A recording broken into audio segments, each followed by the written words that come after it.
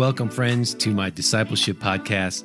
I'm your host, Brian Chu, and each episode is designed to build your faith and help you discover your purpose in life. Now, enjoy today's message. Chapter 2, Men Are Important.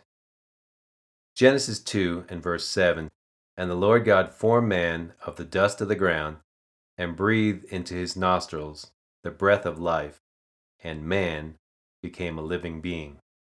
God has given me the mandate to teach and encourage men their importance to their family's success.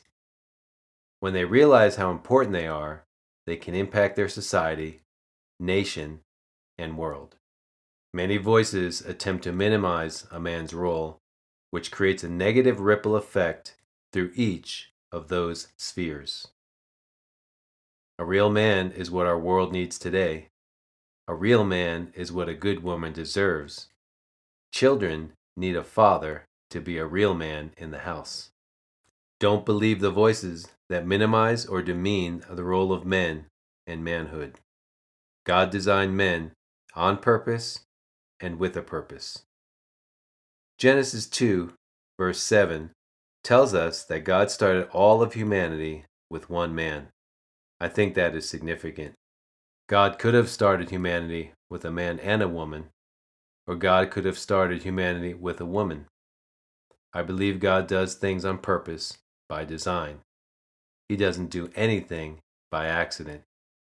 Let me emphasize that this does not mean that men are better than women because they were created first. It is just part of God's master plan to create the man first. Problem solver. In Genesis 2, verses 4 through 9, we discover God's original intent for man. This is the account of the heavens and the earth when they were created, when the Lord God made the earth and the heavens. Now no shrub had yet appeared on the earth, and no plant had yet sprung up, for the Lord God had not sent rain on the earth, and there was no one to work the ground. But streams came up from the earth and watered the whole surface of the ground. Then the Lord God formed a man from the dust of the ground, and breathed into his nostrils the breath of life, and the man became a living being. Now the Lord God had planted a garden in the east, in Eden, and there he put the man he had formed. The Lord God made all kinds of trees grow out of the ground, trees that were pleasing to the eye and good for food. In the middle of the garden were the tree of life and the tree of knowledge of good and evil. The man became the problem solver for the earth that God created. The earth was full of potential, but nothing was growing because there was no one to work the ground. The reason God created man was that he needed someone to work the earth. The word work in Genesis 2:5 means manage in the Hebrew language. Men are here on the earth to manage the planet on behalf of God. That is how essential men are in this world we live in. Love yourself. Galatians 5 and verse 14 says, For the whole law can be summed up in this one command: love your neighbor as yourself. Today, we face many problems in the family, society, homes, and the church. Marriages are struggling to stay together. People are confused about who they are and who God created them to be. This can lead to drug addiction, suicide, violence, etc.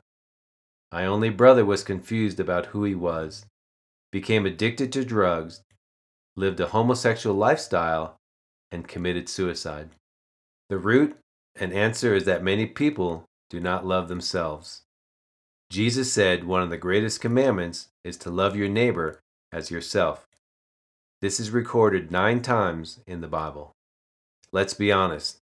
Do you love yourself? A person cannot effectively love others if they don't love themselves. Matthew chapter 22, verses 35 through 40 says, One of them, an expert in the law, tested him with this question: Teacher, which is the greatest commandment in the law. Jesus said to him, "You shall love the Lord your God with all your heart, with all your soul, and with all your mind. This is the first and greatest commandment. And the second is like it.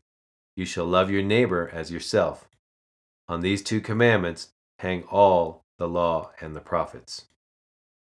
When a person loves themselves, they will be better equipped to love their neighbor, coworker, spouse, and children. Single and happy.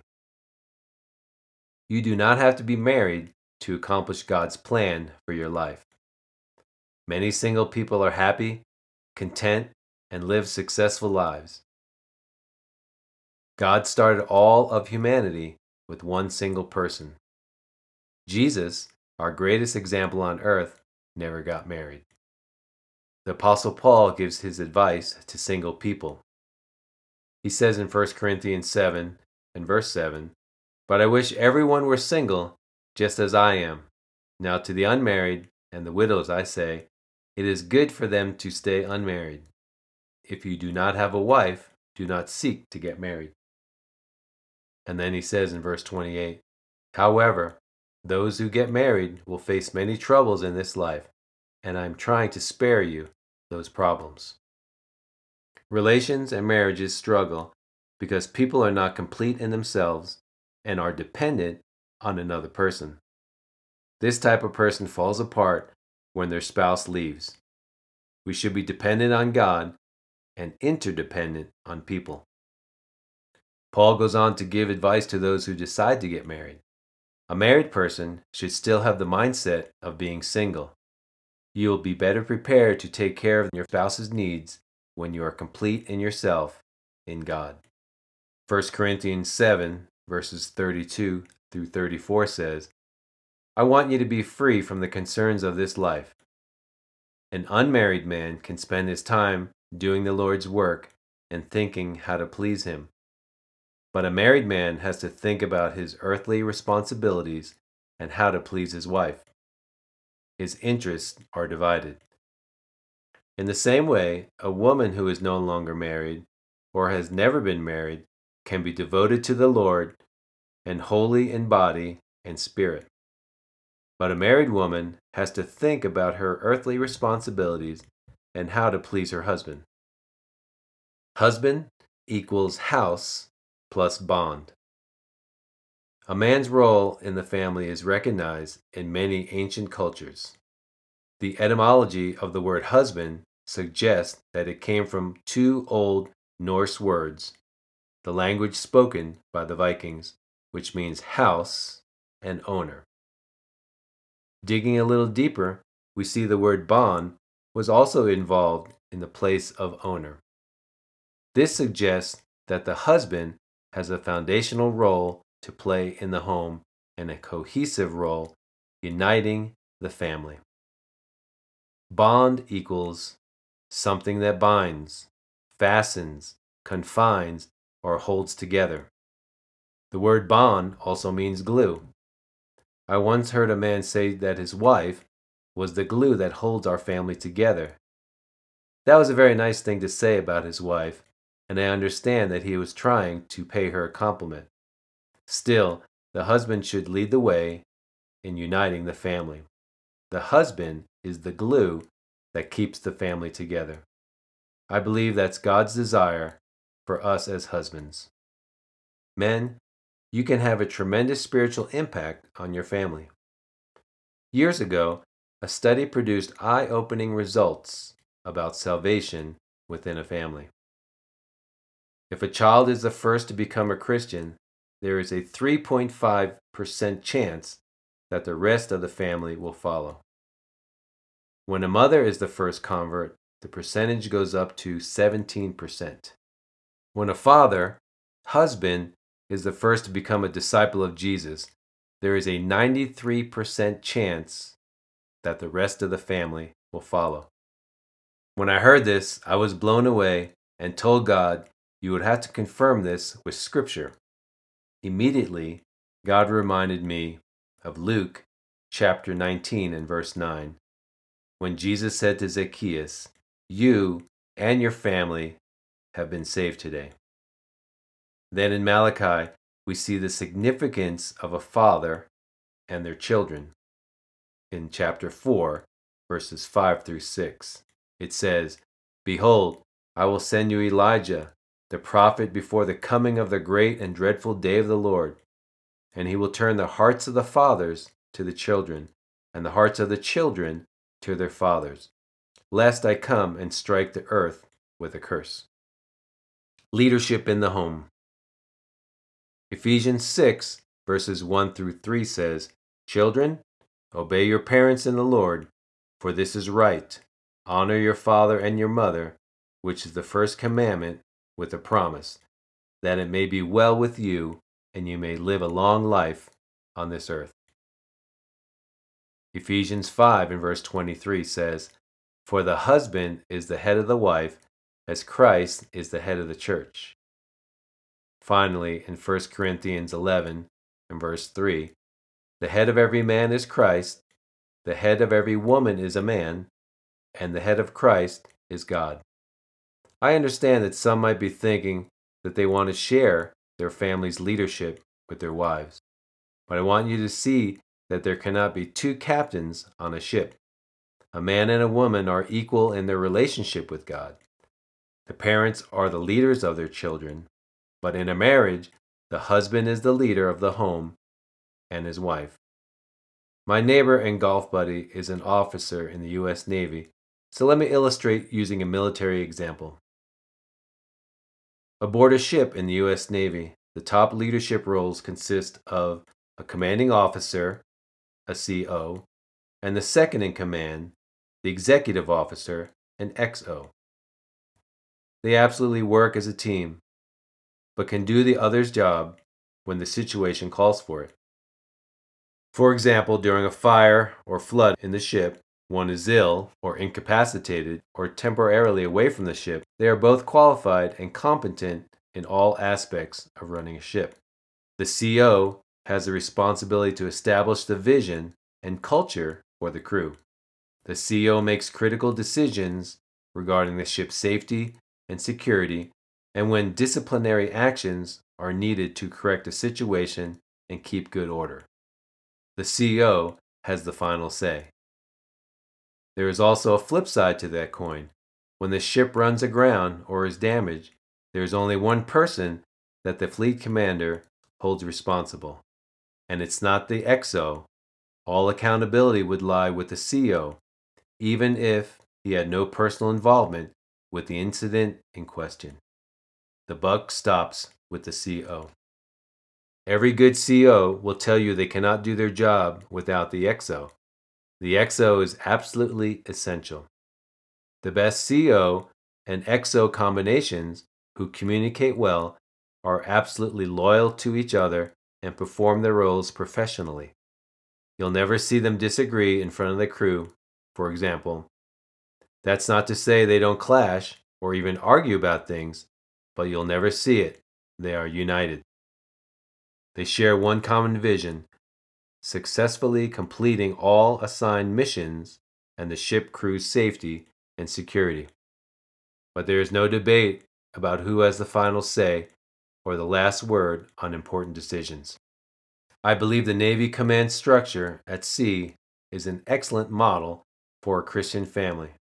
If you apply that structure to the husband and wife roles, I think you'll get a pretty good picture of what the Bible wants for each of our families. As Christians, we have a clear mission to spread the gospel, and our families need to be raised in an environment that promotes that cause. Safety of the crew. God charges the parents to take care of the home. Make it a safe and secure place to grow, learn, develop, and launch strong believers into the world for Christ. CO and XO relationship model. They are loyal to each other, never disagreeing in front of the crew, but resolving differences in private to maintain a strong show of unity. Our children want and need this. As men rise up, grow in the faith, and become the home's spiritual leaders, we will see a dramatic change for good in our homes, society, nation, and the world. The original 12. Stepping back to see things from a broader perspective, I observed that when Jesus walked the earth and began calling his disciples, all of them were men. Jesus could have started with 6 men and 6 women, or why not 12 women? I believe this was again on purpose, not an accident. Jesus started with men because men need the most help. If you can get a man converted to become a disciple, the women will follow. We see in Luke chapter 8, verses 1 through 3, that many women followed Jesus and his disciples, but they weren't called by Jesus. These were dedicated and devoted women who helped support Jesus' ministry and that of the disciples. But Jesus focused on these 12 men. All of his training, mentoring, fellowship, and prayers went into these men. Just like David, he knew he would be passing on the mantle of leadership of the fledgling church. He needed these men to birth the church's beginning growth stages and to take the gospel into all the earth. Jesus knew the important role men would need to play in the Christian church, but if you look around today, you'd have trouble seeing much evidence of this. Many churches in America today are mostly filled with women. Where are the men? You probably have to look out on the golf courses, sports bars, softball diamonds, soccer fields, most anywhere men like to have fun, to find them. It seems difficult to get men to go to church. In contrast, women seem to attend church more regularly. They see it as a necessary part of life, gaining from the relationships there, the spiritual family atmosphere, and the volunteer opportunities that brings fulfillment. Women tend to see the need for God more quickly than men. Men are generally more independent in their thinking, saying, "I'm just fine like I am. I don't need God or church. That's for weak people. The church is a waste of time. I work hard and need to let off some steam." This is one of the reasons I am so passionate about discipling men. When men become strong in their faith, the result is stronger and healthier local churches. However, the truth is that a man, a real man, should know his responsibility to lead in all aspects of the family life. Summary of Chapter 2. Men are important. Men are essential to the success of families, society, nation, and the world. The man became the problem solver for the earth that God created. When a person loves themselves, they will be better equipped to love their neighbor, co-worker, spouse, and children. The man is the glue to keep the family together. When a father, husband, is the first one in the family to become a Christian, there is a 93% chance that the rest of the family will follow. Thank you, friend, for listening to my discipleship podcast. You can visit my website and send me your prayer requests and feedback. And to get more of my discipleship resources, visit our website at www.nowhope.org. Until next time, I pray that you will stand strong in your faith